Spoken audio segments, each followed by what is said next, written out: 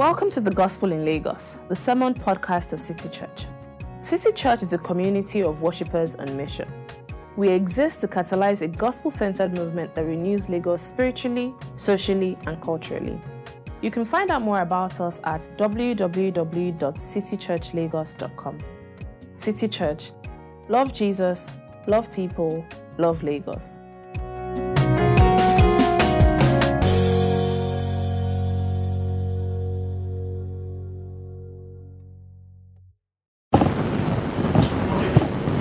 Okay. Today's Bible reading is taken from 2Corinthians chapter 9, verses 6 to 15. After the reading of the word, I will say, "This is the word of the Lord," and will respond by saying, "Thanks be to God." 2Corinthians 9, 6 to 15. Remember this: whoever sows sparingly will also reap sparingly, and whoever sows generously will also reap generously. Each of you should give to give, not reluctantly or under compulsion, for God loves a cheerful giver. And God is able to bless you abundantly, so that in all things, at all times, having all that you need, you will abound in every good work. As it is written, they have freely scattered their gifts to the poor, their righteousness endures forever. Now he who supplies the seed to the sower and the bread for food will also supply and increase your store of seed and will enlarge the harvest of your righteousness. You will be enriched in every way so that you can be generous on every occasion, and through us your generosity will result in thanksgiving to God. This service that you perform is not only supplying the needs of the Lord's people, but it is also overflowing in many expressions of thanks to God. Because of the service by which you have proved yourselves, others will praise God for the obedience that accompanies your confession of the gospel of Christ, and for your generosity in sharing with them and with everyone else. And in their prayers for you, their hearts will go out to you because of the surpassing grace God has given to you. Thanks be to God for this indescribable gift. This is the word of the Lord.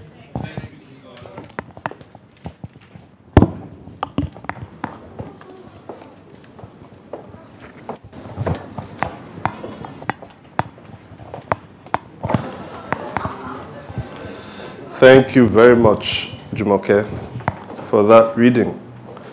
Good morning, everyone. Well, it's nice to see us all. If you've been here for the last 13 weeks, we've been running a series. And basically this series is, we're trying to think of who we are as a church. And that is, we've spoken about being a gospel-centered urban church. That is how we identify ourselves. And so in last 3 months, because today is the final message of that series, the first month we talked about gospel, because it's a gospel-centered church. But then the next month, that's October, we talked about mission, because mission, we're a gospel-centered urban church. So our mission is to an urban context. And then finally, we've been speaking about community in this month. And today is the final message. First time we spoke about what a community is. People are together and they are devoted to themselves.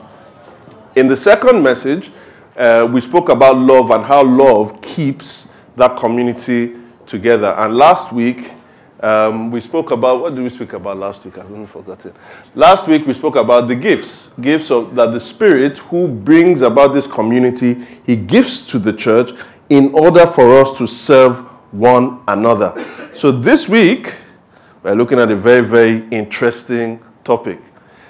Now, let me start it by talking about, I don't know if you've caught on with the latest saga, is the saga between the daddies.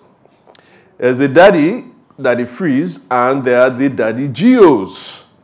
Daddy Freeze, I don't know if you've heard of him, is an on-air personality. He is the convener of Free the Sheeple movement and the leader of the Free Nation. Sort of reminds me of our good friend, Idi Amin, who had the title His Excellency, President for Life, Field Marshal Al-Haji Dr. Idi Amin Dada, VC, DSO, MC, Lord of all the beasts of the earth and fishes of the sea, and the conqueror of the British Empire in Africa in general, and in Uganda in particular. He was also the last conqueror of Scotland. So here we have no ordinary daddy. He is the convener of the Free the Sheeple movement and the leader of the Free Nation on the one hand. And on the other hand, it's the Daddy Geos, right? The big pastors in Nigeria, and it's all around money. Now, it's been an emotionally charged, drawn-out battle that's caused so much discussion that quite a lot of pastors and members seem to be wading into it. And I'm no exception. So I'd like to have my own take on it. Now, why does this matter much? There are certain hot-button topics that captivate our minds, cyberspace, and more than any other kind of topic. So when you think sex, relationships, I mean, if you're a pastor, you kind of want your church to explode. All you need to do is, like, for the next 3 months, preach a series on relationships, sex, do some single events, all of those kind of things. Why? Because sex and relationships matter. Politics as well, work as well. Now, all of these things, whether you agree on how people preach it or not, they actually generate our participation. Why? Because the Bible would actually say that these things are sacred. And so too is money. You see, money is the measure of our physical and mental effort, and the Bible has a lot to say about it too. Listen to this quote by a guy called Howell Derriton Jr. He says, Jesus talked much about money. 16 of the 38 parables were concerned with how to handle money and possessions. In the Gospels, an amazing 1 out of 10 verses, that's 288 in all, deal directly with the subject of money. The Bible offers 500 verses on prayer, less than 500 verses on faith, but more than 2,000 verses on money and possessions. Now, before you say, well, I knew it, Christianity, you guys are all about power. Just like all religion, it's all about power. And because we know money is power, that's why you're all about money. No, Jesus says it's because money is a spiritual issue. Where your heart is, that is where your treasure will be also. Or if we are to translate it in more contemporary lingo, it is follow the money. If you really want to know what is important to someone, look at how they spend what they earn. And when we think about it in the context that we've been talking about, which is community, money already started playing a huge role in the early church. So you think about it, in Acts chapter 2, the first part where we saw the community gather together, it says in Acts 2:44, all the believers were together and had everything in common. They sold property and possessions to give to anyone who had need. You fast forward to 2 chapters after that still, verse 32 of chapter 4, all the believers were one in heart and mind. No one claimed that any of their possessions was their own, but they shared everything they had. Verse 33, and God's grace was so powerfully at work in them all, that there were no needy persons among them. From time to time, those who owned land or houses sold them, brought the money from the sales, and put it at the apostles' feet, and it was distributed to anyone who had need. That was money in community for good. In chapter 5, the following chapter, we see money in community for ill, Ananias and Sapphira. So money plays a huge role in community. Such that if you are not discussing it when you're talking about community, if you're not discussing it when you're talking about the church, it is either bewildering negligence or pompous piety. Why would you skip it?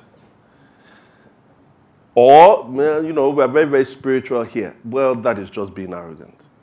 And I have to say that, confess, I failed you guys in that. I mean, this is the first sermon on money this year. And unfortunately, it's the only sermon on money this year. But we're working on that. Next year, we're having a whole month dedicated to money. But it's true. I mean, if Jesus is speaking a lot about it, Paul speaks about it as we see in the chapter that we read here today, then also we need to. Now, here's the thing. Because money is sacred, if it's handled poorly, as many places that we see, then it leads to the kind of thing that should get us nervous. And that's why when we want to talk about money here, we're not just going to be coming, it's not going to be my opinion, but we want to as faithfully go to what the Bible says about money. And so we want to look at this under this topic that I've called cheerful givers. Now we're going to find out who these cheerful givers are by answering 3 questions. 1, who are they? 2, what do they give? 3, why do they give? Who are they? What do they give? And why do they give?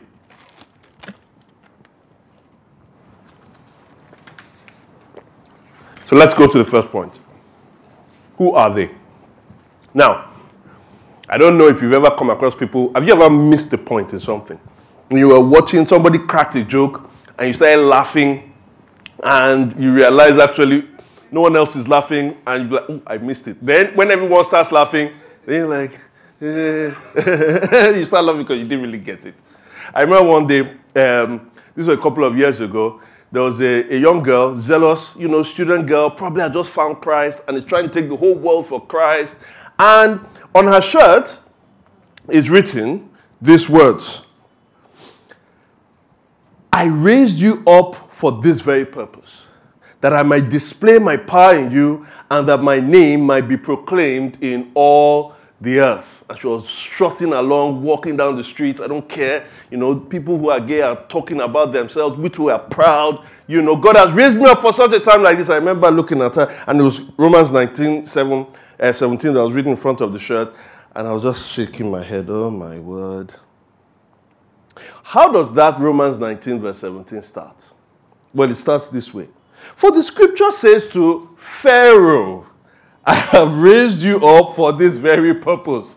So in other words, God wasn't raising her up, or at least quoting this verse, to actually take over the world. God was raising up Pharaoh to show by the hardening of Pharaoh's heart that he was going to judge the world. Missed the point. And many times, often, as negotiants, when we come to this passage of scripture, this 2 Corinthians 9, 6 to 15, on money, what often happens? We miss the point. What do I mean? Most times when we read verse 6, we often think that reaping is the goal. Whoever sows sparingly will also reap sparingly. And whoever sows generously will also reap generously. So obviously, reaping is the goal. All I need to do to reap an abundant harvest is to sow abundantly. Now, reaping is the goal, but sowing is obviously the means through which we get to that goal. So, of course, you have to sow. If you don't sow, you don't reap. But the point is reaping. And if that's the case, we could read verses 8, 9, and 11 like this. Doesn't it read this way?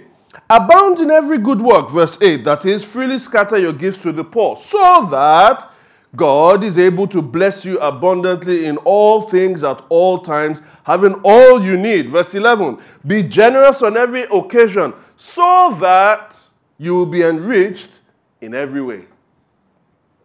Is that how he reads? Now, of course, if the point was reaping, if the goal of why Paul is writing is reaping, then that is exactly how that part will read. But a quick thing on how we use the grammatical point, how we view this English thing. Whenever you think of a sentence and you want to get what is the goal of that sentence, well, look at what you call a conjunction, right? If you have a therefore, right? Therefore, as the preachers often used to say, whenever I say a therefore, you should know what it is there for, right? And whenever you have a conjunction, you should see the goal of the sentence comes after the conjunction. So if you take something like so that, if I say, Dami read the Bible today so that he can set up Femi to preach. The reason that Dami read was for Femi to preach. And so if we want to know what that passage is all about, well, we can just follow the so that. And there are 2 so that's there. Look at verse 8. And God is able to bless you abundantly so that, what follows after, in all things, all times, you'll have all you need. You will abound in every good work. But what is the every good work? Read in verse 9. They have freely scattered their gifts to the poor. Their righteousness endures forever. The free scattering of gifts to the poor. Or verse 11. You will be enriched in every way so that, what? You can be generous on every occasion. Don't miss the point. The goal is not reaping. The goal is sowing. The goal is not accumulation. The goal is generosity. Look, the math does not lie. In this passage that we just read, there are 3 blessing references and there are 13 to giving. Which brings me to the crux of the debate. And the question can be summed up in this way, really, that has been trending is, are Christians supposed to pay tithes? Are Christians supposed to pay tithes? Now, it may seem like a very simple question, and you may belong to the club that says, I just want a straight answer. Just tell me, are Christians meant to pay tithes? Yes or no? Well, I would say, actually, sorry, I'm stepping back from that. I'm not going to answer yes or no, because though it seems to be a very simple question, it's an extremely loaded question. In fact, I can identify 3 different things there that come in that question. One would be identity, the other systems, and then the other structures. Identity, system, and structures. By identity, what do I mean? Well, the identity issue is whether or not we are to give. The system is speaking of how and what we are to give. Whereas the structures is talking about what the money is spent on and the accountability structures that preserve integrity there. So when someone says, are Christians supposed to pay tithes? Now, if someone should say, if you ask the question, are Christians supposed to pay tithes? And one person says, no.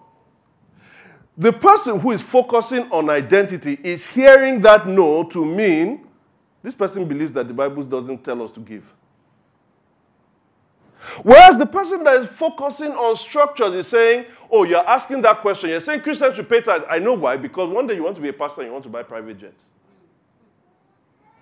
Whereas the person that is focusing on systems is saying, he's saying that basically I'm not meant to give 10%. I give 8%.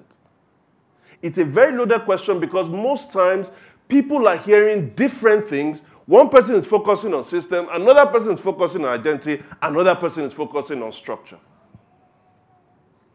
And so for us to really understand this, let us look at this passage and we have to decouple all these things.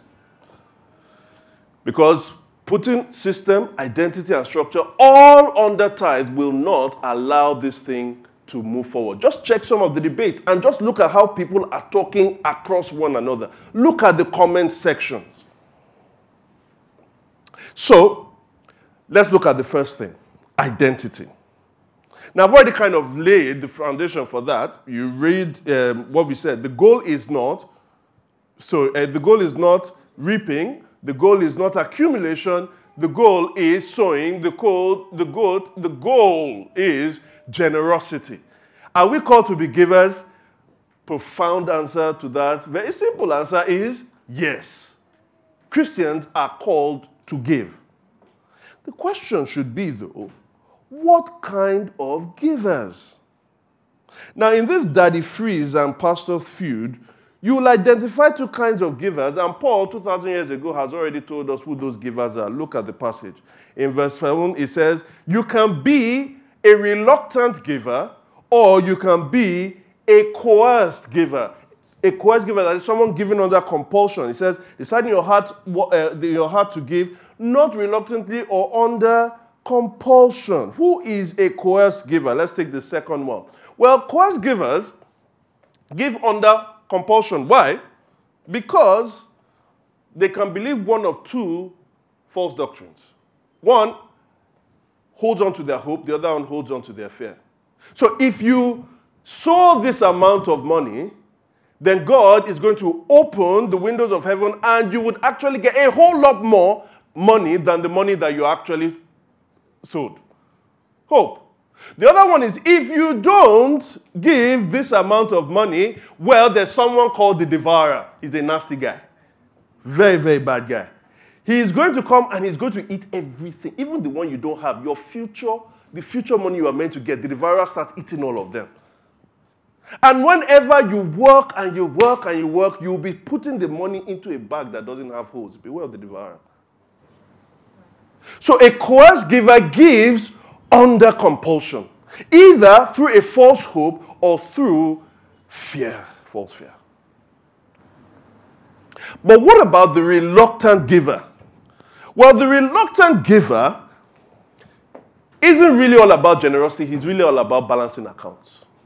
He's like an accountant, really, when it comes to giving. He is the kind of person who just wants to give just to meet the need that is there, and let's not give more. He's the one that's always sniffing around. I wonder what they're doing with our money. That pastor, new shoe, Abi. Is it not our money?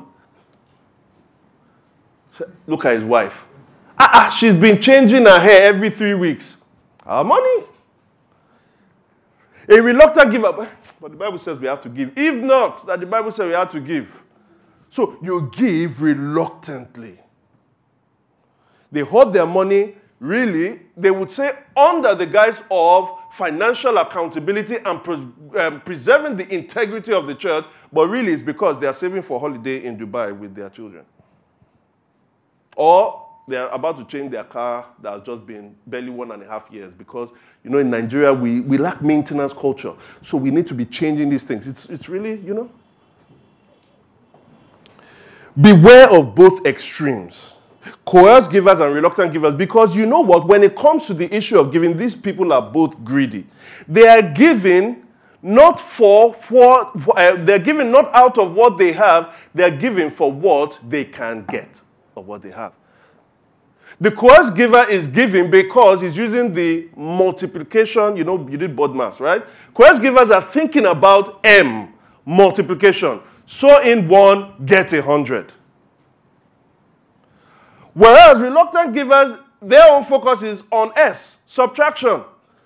Right? If I give this, that means I'm not going to have this. So how do I maximize what I have? Subtract as little as possible. You see, God isn't looking for reluctant givers or coerced givers. But verse 7, for God loves a cheerful giver. Now, don't misunderstand that thing. Someone once told me when I was in school, he said, yes, God loves a cheerful giver, but he would accept a normal giver. Just give, right? Give. But then work towards being cheerful. That's the one God loves. No, actually, to say, for God loves a cheerful giver, that's the only giver he's looking for.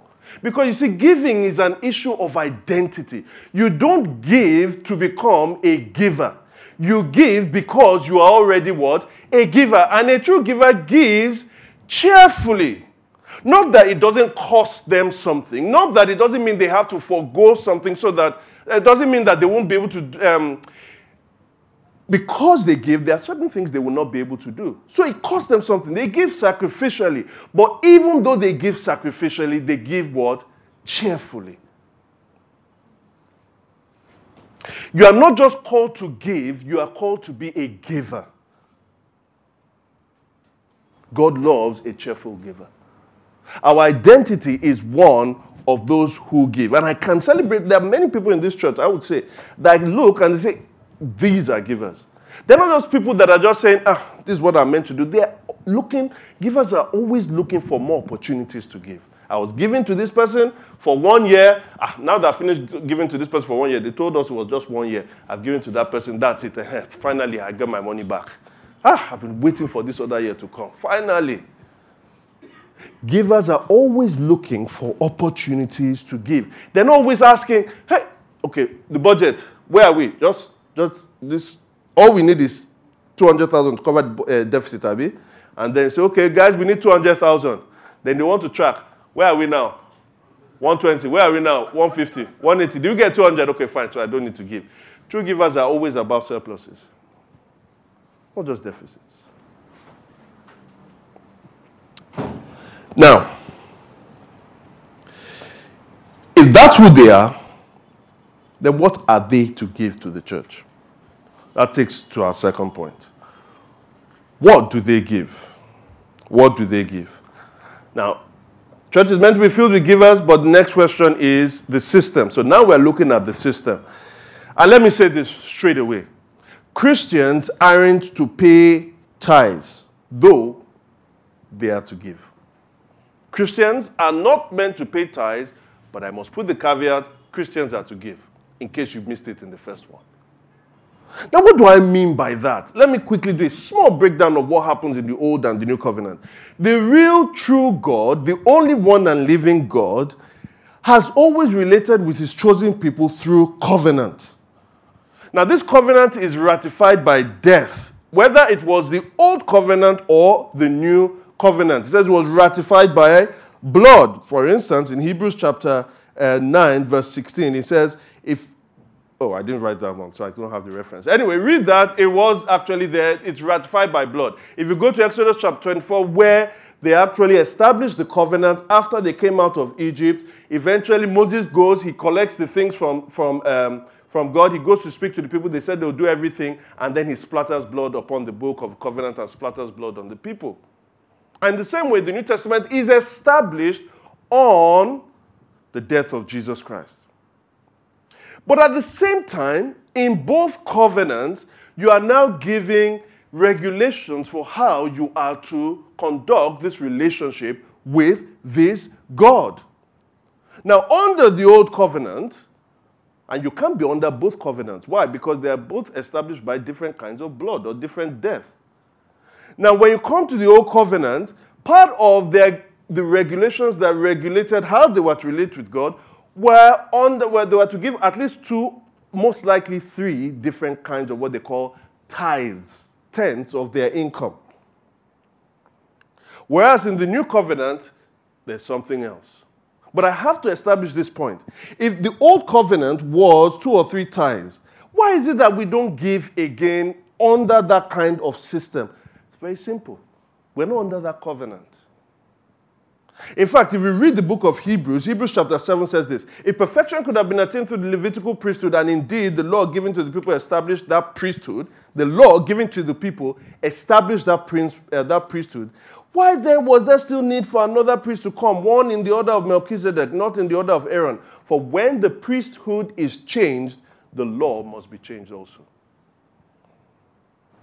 Or chapter 8, verse 7. For if there had been nothing wrong with the first covenant, no place would have been sought for another. 13. By calling this covenant new, he has made the first one obsolete. And what is obsolete and outdated will disappear. If that covenant has gone, then the regulations that put you under that covenant also are not binding on you. And that's why the system there doesn't apply to people who are therefore under a new covenant.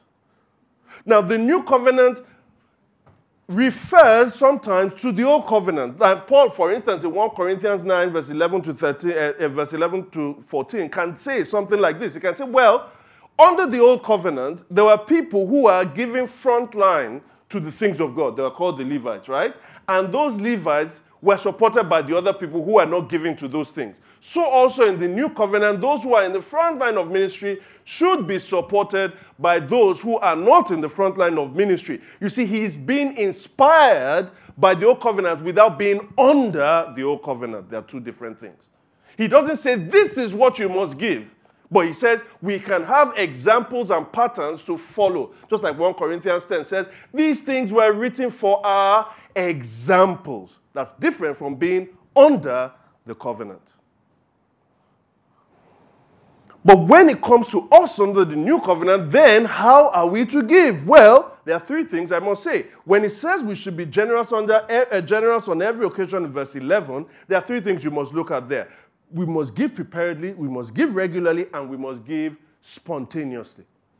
Preparedly, regularly, and spontaneously. First, preparedly. Notice in verse 7 it says, decide what you give in your heart. In other words, if you are convinced about this thing, if you are convinced about it, then you should prepare for it. Conviction leads to preparation. On the one hand, don't be deceived by manipulators, right? Don't be deceived by manipulators. But please don't be deceived by your own greed as well. It's your greed that tells you, I give, we're not under the law, we're not under the old covenant, so I give as I feel or I give as I'm led. Hello? If those ones are the manipulators outside, without, this one is the manipulator what? within. There is nobody I've met that says something like that. We just give, because we're not under the law. Now we're under the Spirit. The Spirit tells me when to give, and I just give. Everybody that I've met that's ever said that, they give less than they're meant to give. If you are actually convinced about this, you will prepare what to give. But not only do you give preparedly, you give regularly. Notice Paul says, on every occasion. And in 1 Corinthians 16, verse 2, he told them, he says, on the first day of every week, each one of you should set aside a sum of money in keeping with your income. Now, part of the reason why you are meant to do this, can I quickly say, is just because, why do you give regularly? Because the church has regular needs. Right? We don't say, for instance, in this hall, to the people that have given us this hall, and we enter a contract, we're like, we're a New Testament church. We're a New Creation church. Your rent is due, so at the end of the month. No, that's law. But we are spirit people. The Spirit hasn't told us to give. And he will say to you, the Spirit has told me that you guys should not be here again. In other words, here in the church and all other churches, we have regular needs. And therefore, we should have a regular stream of income for the people that come regularly to the church. You not only give preparedly, but you also give regularly. And then, we're also called to give spontaneously. You see, because if you give regularly, that is in keeping with your income. You get paid like this, you should also give this way. In fact, I forgot to say this. Though in the system, in the Old Testament system, God does specify that they are meant to be givers and He specifies what they are meant to give. In this New Testament covenant, God does not specify what we are meant to give, but He expects you to specify what we are meant to give. You are meant to give. That is, part of preparation and regular giving is saying, this is my income, this is how much I'm going to be giving. And for you to stick to it. And obviously, work towards increasing it as the Lord blesses you. God doesn't specify for us what we are to give, but He expects us. He requires us to specify ourselves what we are going to give. Now, you may then say, okay, Brother Emmanuel, so you have this need. Hey, yeah. You see, the problem is that this is the 8th of the month. And I give in line with my income as the Bible commands. And I give at the 1st of the month. You are now coming at the 8th of the month. I will have given you, but what the Bible has said, what I have vowed with God to give, I've actually given. Come back next month. Because you are following the Bible, isn't it? Paul says you should be ready to give on every occasion. That includes regular giving and at the same time, spontaneous giving. Why? Why do you do that? Because you are a giver. It comes from within. It is your identity. It's not a substitute for regular giving. That's spontaneous giving. So, if that is the system, then the next thing we should talk about is the structure. Now, how do we then decide who or what the money is spent on? Where are we giving? How do we decide what to give on? Now, let me say this. Your generosity is prioritized first to the local church. It is first to your local church. And when I mean by prioritization, I mean two words. Your amount and the regularity. The amount, that is, your bulk amount of giving should come to your local church. It's your priority. And it should be regular. Now you say, this seems very sectarian. There are people all around. If I'm only giving to you, that shows that I don't care for other people. Oh, well, really, is it true? Some of us here are parents, and we have children. And then you have nieces and nephews, and then you have friends that have children. When you are thinking about sending your children to school, do you take the money that is with you and then say, it would be nice for my child to go to this school. I would really like for my child to go to this school. But Lola's children, they go to government school. And I have to show that I love Lola's children. If I send my children to this school while Lola's children are going to that school, what does that say about me? If you did that, you'd be a very irresponsible parent, wouldn't you? Apart from the fact that most people just don't think like that. Why? Because your first priority is to your own children, and you think about that in terms of what you give to those children.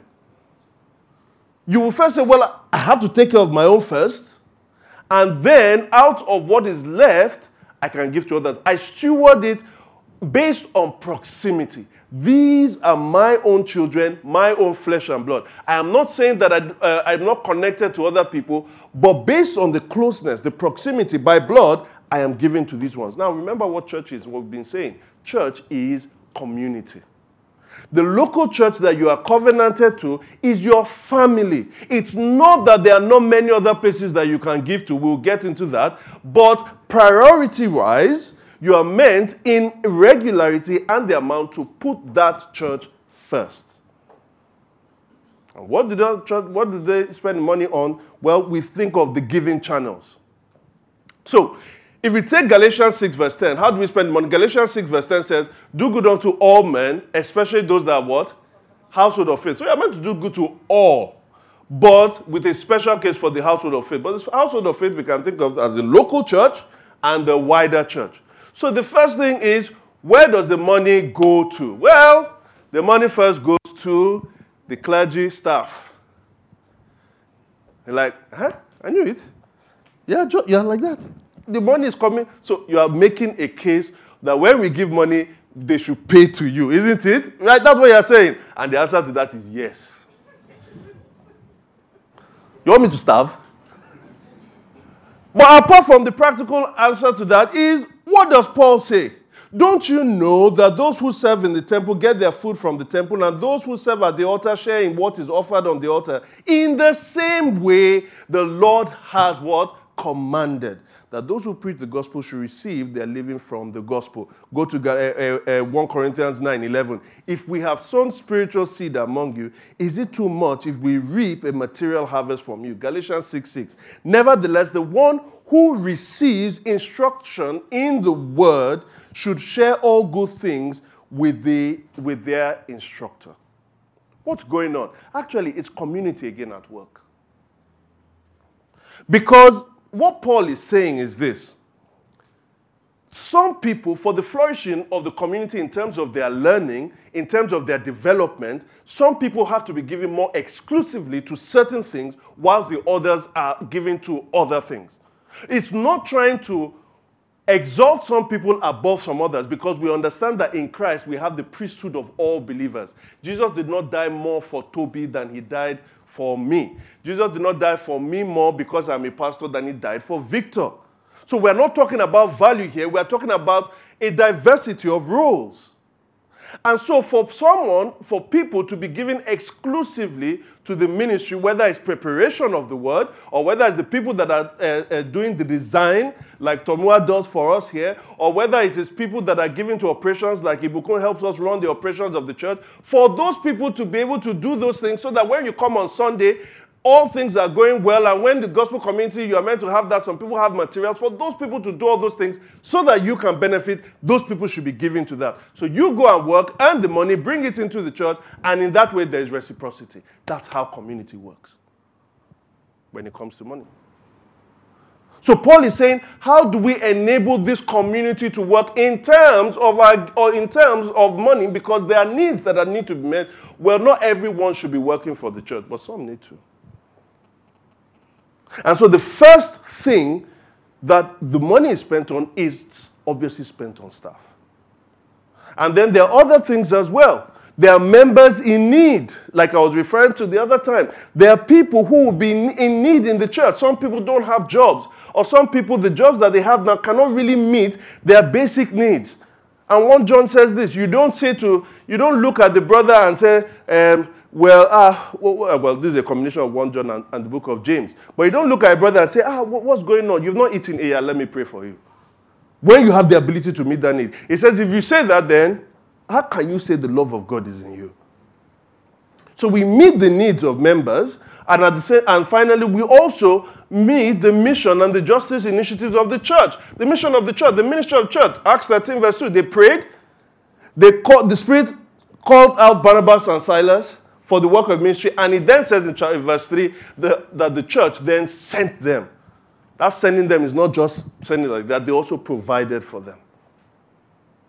So if that's the local church, then there's the issue of the wider church. The context of this particular passage that we're preaching on is Christians from the region of Achaia and also then Macedonia, and they're taking money. Paul wants to take money to go and meet the people in Jerusalem who are suffering. In other words, we should care about some of the persecuted churches in the north of Nigeria. Or if they are frontier missionaries that are going to unreached people groups, and you know some of them, we should care about supporting them. This is now our own generosity to the wider church. Or maybe you know some parachurch organizations that have blessed you tremendously. Some of those people in fact, most of those people are only just living based on the generosity of the others. That is your second tier. And then third is that as followers of Christ, we also have a responsibility towards wider humanity. There are many non-Christian organizations that are doing tremendous humanitarian work in the world. Some of them are the best when it comes to disaster relief. You shouldn't say, well, because I'm only giving to the church. No. Unto all men. Sometimes you see beggars on the streets. It's not the first time for you to say, maybe he was stealing. That's why they cut off his hand. Whether he was stealing or not, that man needs to eat that day, right? Bowels of compassion. So that's how it's distributed. But there's one more thing that comes with that structure, and that is accountability and integrity. Guys, in the church, if we truly believe what we say about the gospel is coming to confront issues of sin and temptation. And we also believe that in the gospel that until Christ returns, we will not be perfected, then we better take sin and temptation very seriously. It would be a tragedy in this church, for instance, if I had everything that had to do with money, nobody could question me. I say, but the guy, I'm sure he's okay because the guy preaches on integrity, he preaches on all of that. Forget it. What sin and temptation can do, it has brought down the best of men because they weren't accountable to anyone. So when we build in accountability structures into the church, we are making a spiritual statement. We are saying that no man is totally perfect. He can be tempted, and even if put in the wrong situation over and over and over again, he will give in to that temptation. And so that's why, first of all, in the church, when things were established, who were meant to lead the church was not meant to be one person. It was meant to be a mature leadership. That's even why they are called elders. They are elders because, as the Bible says, an elder should not be a novice, a recent convert. Why? Because he may be tempted. So it should be plural. And that plural eldership should then be given oversight over the affairs of the house. Now, they can do this also with other people advising them. This is how community works. Now, don't get me wrong. I've not moved away from a place of giving. We should give. But at the same time, if you are giving into a place where there are no accountability structures or non-reasonable ones, please don't give your money there. Seriously, don't. If you are giving to a place where you're seeing that and you're seeing opulence upon opulence for being lived out by the leaders, then you have the responsibility to say, no, this isn't what God's money is meant to be spent on. Now, don't get me wrong. By saying accountability and integrity, I'm not saying that you must know every single thing. Accountability and integrity is not a means for big boom. Because some people, it is their curiosity. I like to know what she's being paid. It's not because I want, no. If there are reasonable accountability structures, like for instance in this church, right? Right now we have a management team because we have not yet fully transitioned into an eldership. So there's an external board that actually looks, approves, and checks all our budget. But we do have a local leadership that also has to approve locally for most of the important things. We also have a financial committee that actually works with the local leadership. We have a treasurer. All of these things are there. If you see that, then you don't have to know every single line item there. You know that there are mature spiritual people that are watching over that thing. But if you come into a system where, yes, we have some elders, but you have somebody sitting on top of the elders that is also sitting on top of the constitution, and so that person is able to change the constitution willy-nilly because God speaks more directly to that person than anybody else, that is a place and a recipe for disaster. So the systems of accountability to then see that these things are spent in the right way or given the right priorities becomes very, very important. Now, but don't get this wrong. The most important thing here is that at the core, we are talking about raising cheerful givers. The issue of how we give spontaneously and regularly and accountability and integrity are to preserve the goal of why you have cheerful givers. But they are not the center of things. Don't become an accountant and talk about just structures all the time.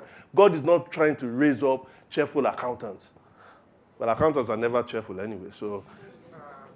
That hurt. I love accountants, though. But God is raising cheerful givers. That's the identity. Are we meant to pay tithes as a system in saying 10%? No. But and God doesn't allow that because some of us should be paying 18%, 17%. Why He gives the freedom for some people because of the season and stage of life that they are in to be able to give 5%. He wants us to specify the system that fits with us. And please, for those who are saying, hey, you see, I belong to the 3% or 4% category. If you are stingy now that you don't have money, if you did get money, you will continue to be more stingy. It's an identity thing. It's not what I have. So, if that is what they are to give, then the final question should be, where does their main motivation for generosity come? And that takes me to the third point. Why they give. Now, one of the reasons for error many times with certain kinds of doctrines in the church, one of the reasons why error can be very pervasive is a very bad way of interpreting scriptures. And what do? Is that when the Bible, or not even just the Bible, just generally anything, when we have there's a variety of reasons for something, you stick to only one reason and make that reason the exclusive thing. So you are now less comprehensive with the truth. When you are less comprehensive with the truth, you would almost certainly be less true with the truth.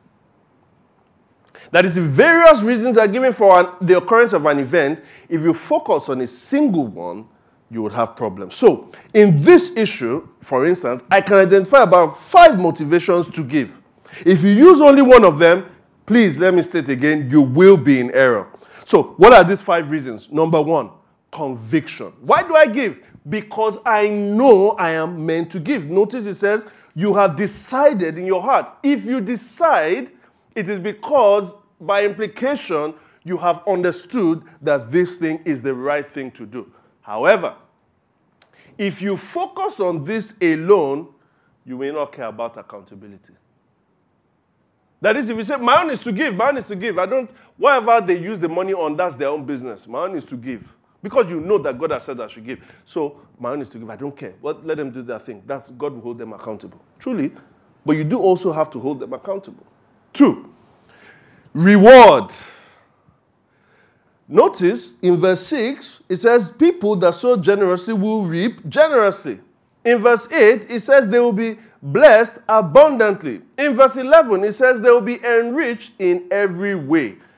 Now, if you know me, you know that I don't subscribe to the prosperity gospel. But at the same time, I like to be biblical. We can't remove those things from the text. You see, I have never met someone who is truly a giver who isn't blessed. Now, I'm not saying that the blessing always comes back with money. It's not the only thing. But some of those people, in fact, it becomes almost like, I put it this way. If you are God, you are not. I know some people will try to convince you are God. You are not God, all right? Is that okay? Yeah, you are not God. But if you are God, and part of the things you are trying to do is to show your generosity and to display your generosity throughout all the world, right? I want to give to this person, I want to give, causes the rain to fall on the just and the unjust. But you want to use human beings. And then you see Femi and you say, this Femi, okay, let me give him. But Femi like, man, is this what to have? Is this to have money? Ha! Those days I used to take Blue Band. Blue Band. I've tasted Anchor butter now. No. Those days I used to stay in City Lodge. But now I've stayed in 5 Points. Life is good. So that Femi, what does Femi do? You give Femi blessings. Yes, he uses some of it. He can use some of it on himself, but he keeps all of it for himself. In other words, Femi becomes a blockage. He doesn't allow the blessings to flow to the others that you wanted him to take it to. But then you meet Toby. And as it's coming like this to Toby, it's just going in all different directions. It's coming like this, it's going in all different directions. Don't you get? If you are God, who will you give that money to? Toby. So in other words, Toby continues to bless people. Why? Because Toby is continually what?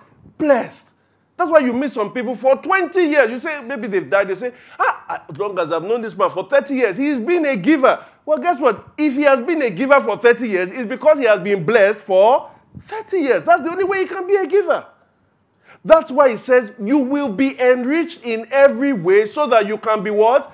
Generous. They keep being generous, so God decides to keep blessing them.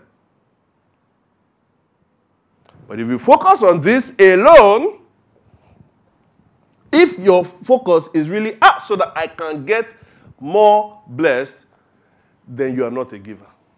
And this doesn't apply to you. You see, if you have designed the system, this means if I can keep giving, I'll be getting more. Then you're not thinking as a giver. Your passion is actually just to give. If you only focus on how much you can get, then you are not a giver. This doesn't apply to you. Which leads me to a third reason, passion. You give because you've been given to. So all of a sudden, you are a cheerful giver. It's what you want to do. It's part of your identity. You don't just give because you have to. You give because you want to. But if this is your only reason, you will not be able to sustain giving. Why? Because you won't always feel like giving. And that's where the fourth one comes in. You give because it's a commandment. Paul says, this service is one of obedience. Verse 13, because of this service by which you have proved yourself, others will praise God for the obedience. So some days when you don't feel like giving, obedience is there as a blessing for us to stop us from our giving ourselves to our spontaneous, well, I'm led this way or not. Giving is a commandment. Why do I give? God says we should give. Some days I don't feel like doing it, but God told us to do it. We recognize that we are not masters and lords. Obedience is a command, even when you don't feel like. It is a true sign of mature worship. Do you know, look, for people, some people say, no, all these laws, Christ has come. Somebody that says, I am going to do something even though I don't feel like doing it, but I understand that Jesus Christ is Lord, God knows better than me, and he knows better than emotions. Somebody that says, I will do it, not out of legalism, but because God has commanded me to do it, is a sign of a true mature person. But if this is your only reason, cheerful giving can turn into grudging giving, or you may be susceptible to manipulation.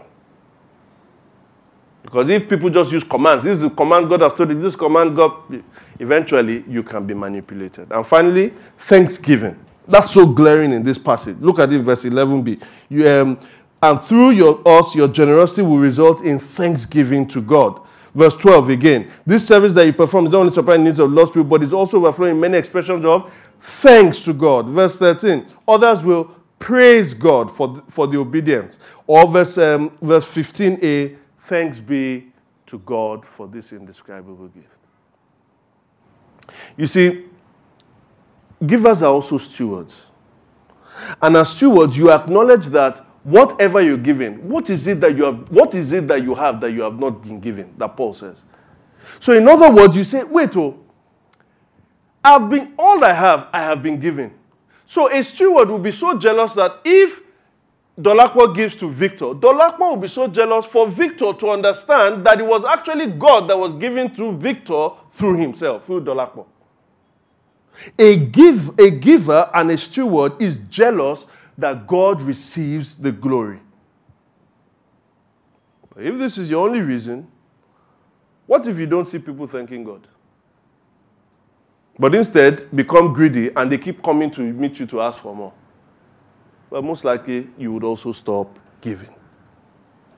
So those are 5 reasons. But there's a reason that is more fundamental to all those 5 that ties all of those together. And what is that? Notice what Paul says in verse 13. Because of the service by which you have proved yourselves, others will praise God for the obedience that accompanies your confession of what? The gospel of Christ. In other words, we are convinced, point 1, motivation 1, on the teaching that God gave the most indescribable gift of his Son, on whom we anticipate the greatest reward, motivation 2, on his return, which gives us immense passionate love, 3, that requires us, 4, to give as an act of thanksgiving to God, 5.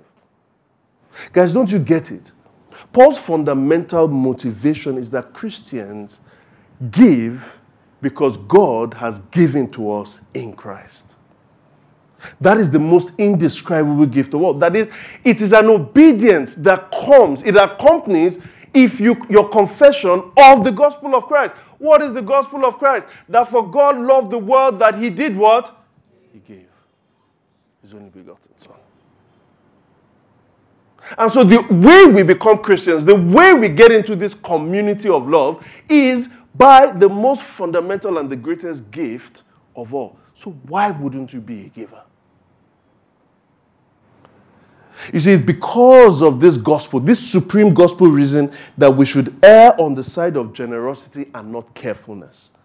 We should err on the side of more, not what am I not to exceed. We should err on the side of surplus, not deficit. We should err on the side of being defrauded, not being cheated. Not, I don't want to be cheated. It's not a call for us to become foolish or carefree. It is a call for us to become radically generous. Why? Because of the gospel. And so when we think about this whole debate about tithing or not, yes, let's decouple all of these issues, and they are very important. Identity, the systems, and the structure. Especially the systems and structure, they're important. But at the end of the day, fundamentally, God wants a cheerful giver, and those cheerful givers are cheerful because God has given them a gift that no one can take away from them. And so when I think about City Church, I want us to be identified, City Church, not as the wealthy church or the wealthy place, but as the generous church or the generous place. Why? Because God loves a cheerful giver. Amen. Let's pray. Heavenly Father, we thank you for your word. We thank you for the light that it brings. We thank you, Lord, that in the midst of so much confusion, you can come piercing us with the beaming of light and truth. Father, we know that in your church, you are trying to raise people who give because they've been given to. Help us, O God, in this church, and help our Christians here in Lagos, in the midst of all these debates and confusion and antagonism and manipulation and deception, for us to say, we don't want to bring shame to the name of Christ. And we bring shame to the name of Christ when we are coerced or when we are manipulated. But help us to return the gospel to the center of our giving. Raise us to be cheerful givers. We ask all of this through Jesus Christ our Lord, we pray. Amen. Thank you for listening to the Gospel in Lagos. We pray you've been blessed by this message. To learn more about City Church, visit www.citychurchlagos.com. City Church. Love Jesus, love people, love Lagos.